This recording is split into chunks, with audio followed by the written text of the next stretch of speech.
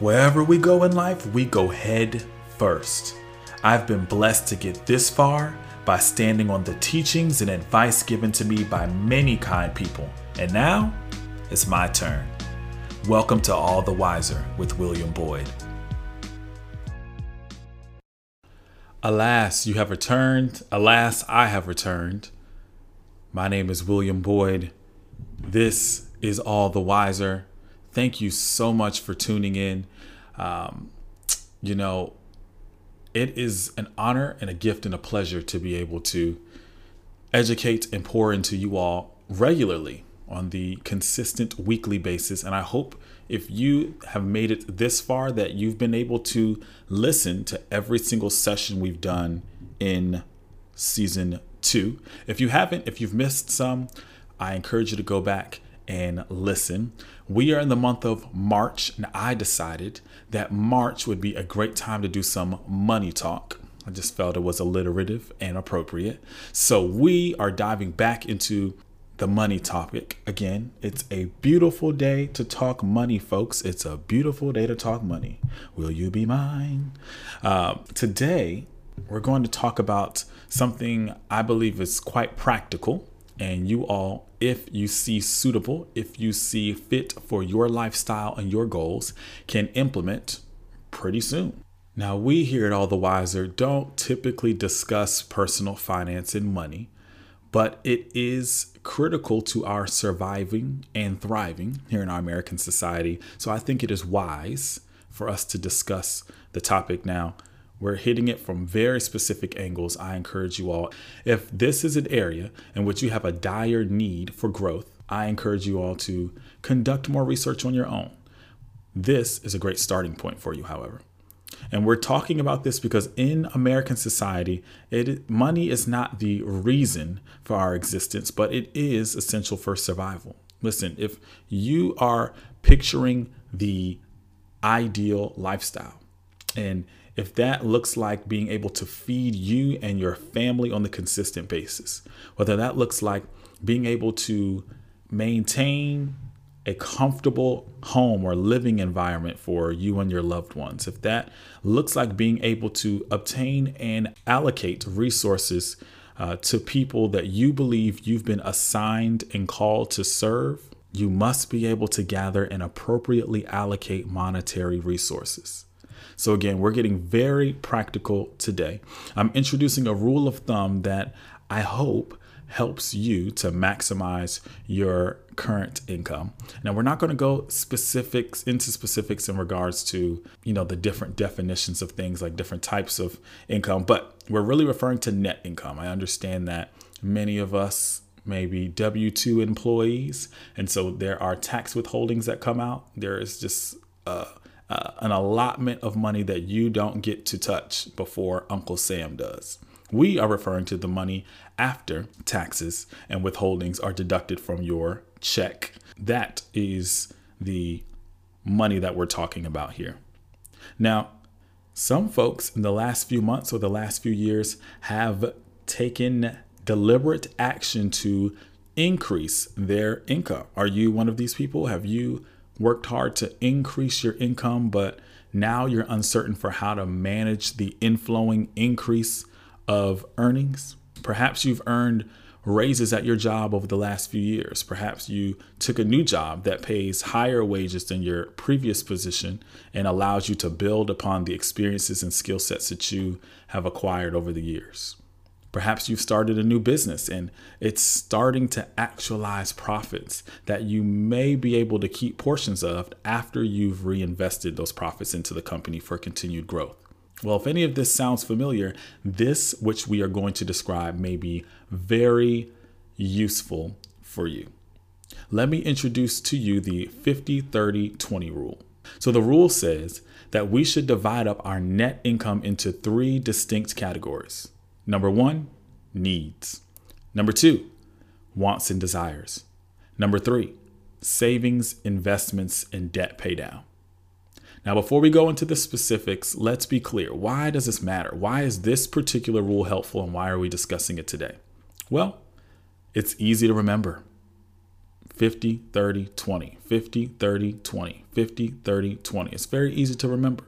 The mathematics are very simple and you can do them every single month.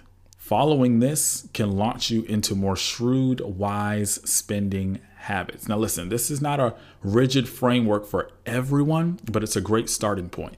And I'm a firm believer that once you've been exposed to something, it can change the frame of your outlook and possibly change the trajectory of your life. So I want to provide information that may help you better allocate and use the resources you already have. So let's jump in. Number one, needs. The rule says that we should allocate 50% of our net income toward our needs. What are needs? Needs are things such as rent or mortgage, utilities, groceries. If you have children, there are certain educational things that they need in order to thrive and prosper in their educational spaces. They say on average, Americans spend around 30 to 35% of their income on housing costs, such as rent, mortgage, utility bills, insurance, etc.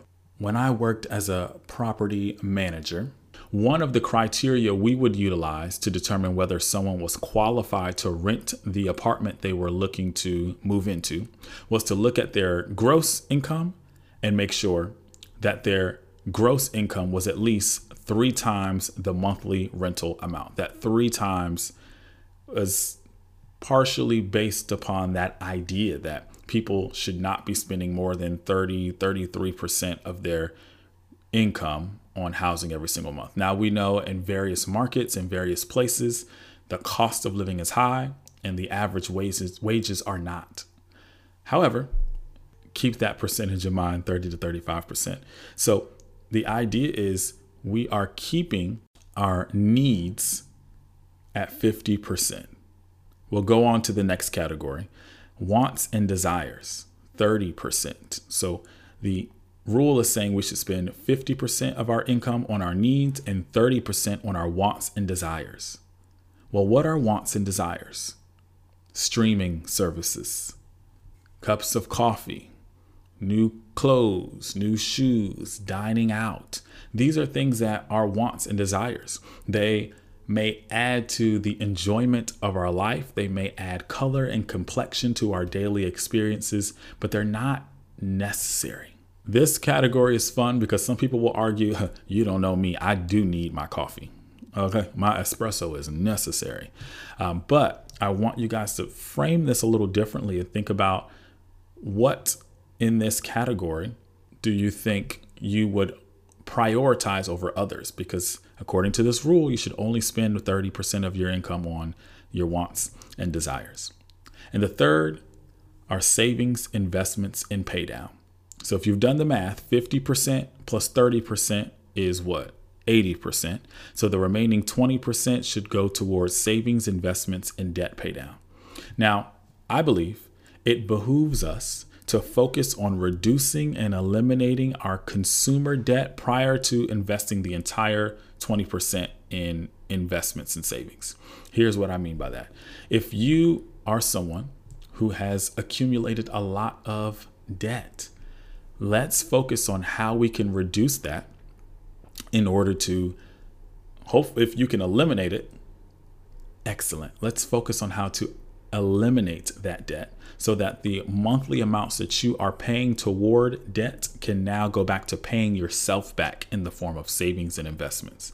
Now, listen, I'm not a Dave Ramsey disciple who believes in absolutely no debt, the no debt lifestyle. That is not my personal positioning, but I know there are folks who believe that, and that is totally fine. However, I am a firm believer in erasing all consumer debt as soon as possible. And this can be done by the snowball effect, in which you identify which of my debts are my heavy burden debts, which ones are so expensive, what are my high interest debts. Oftentimes, an example of this is credit card debt, in which, you're paying an exorbitant interest fee every single month to use your credit card. Can I pay that down and eliminate that debt? And then once I've done that, pivot my focus and attention toward the next item of credit that I need to eliminate. Now, listen, the snowball effect doesn't mean don't pay off any of the other credit items while you're focusing on this. Pay those every single month. Don't miss a payment. But the snowball effect means in addition and above and beyond your normal payment amount, allocate more resources to that to pay that down faster. Once you've eliminated it, take the amount that you are paying monthly on that, which was likely the minimum payment amount plus more, take that whole amount and pivot. Take that amount and start paying it on the next credit item, and you'll pay that down really quickly. It's the idea of financial momentum. That is hopefully a helpful tool for you all if you're thinking about how can I get this debt paid down faster? Because the faster you can start paying down your debt, you can start paying yourself. And when I say paying yourself, I mean taking money that you've earned and not giving it towards your needs, not giving it towards your wants and desires, but putting it in a place that is being stored for future usage, or hopefully the usage of acquiring assets that'll start generating passive income. Another tip I want to make or share with you guys: automate your savings. Automate your savings so that an assigned amount is going to various savings accounts without your knowledge. If you all are working for an organization, company, or maybe government institutions that have 401ks or save employer retirement accounts, these are great examples of that. They're automated. They come out of your check before you get it, and it's going toward an investment account in which it hopefully is bearing returns, dividends, and growing exponentially over time. I mentioned automating your savings because what we found is the difference between long-term savings growth and savings stagnation for most people is automation. If you are saving without you knowing it consciously, you are less likely to dive into that pot of money on impulse. Every time you feel like, oh, I've worked so hard this year, I'm going to dive into my savings and purchase fill in the blank for me. Well, if you're saving money and putting it in a place that's not easy to access and you're not looking at regularly, you may look up years later and be astounded by how much money has been saved. And you've been doing it. You've just been doing it automatically. If you want to be aggressive, you can change and adjust the percentage ratios. So let's dive in again. 50, 30, 20. 50% should go toward your needs, 30% towards your wants and desires, and 20% toward your savings, investments, and debt pay down. If you want to be aggressive, you could reduce the wants and desires percentage and increase the savings, investments, debt pay down. So maybe you do 50, 25, 25 instead of 50, 30, 20. I want to share that simply to allow you guys to begin mulling over and thinking about, how is my money going to use? Where is my money going? The stream of money that's flowing every single month. Where are the tributaries? Where are the outlets? Where are the brooks that allow the money to flow out? We have to grow more aware of these things in order to better manage the monetary resources we have access to. Now, I want to give you a caveat. All of this works if you have done the following two things. Number one, you need to be able to identify the difference between necessary expenditures and desired expenditures. I won't go too deep into this, but you got to know the difference between your needs and your wants. Got to have time for self-reflection, and then also looking at the numbers, looking at your bank statements, whether virtually or on paper, and looking at the items ticket by ticket and going, do I really need that? Do I really need that? Oh, I know I just want that. Is that something I can do without? Is that something I can minimize? For example, the coffee. I know a lot of folks who love their Starbucks coffee, or they love going to their local coffee shop 3 to 4 times a week. They enjoy the experience. They enjoy talking to the barista.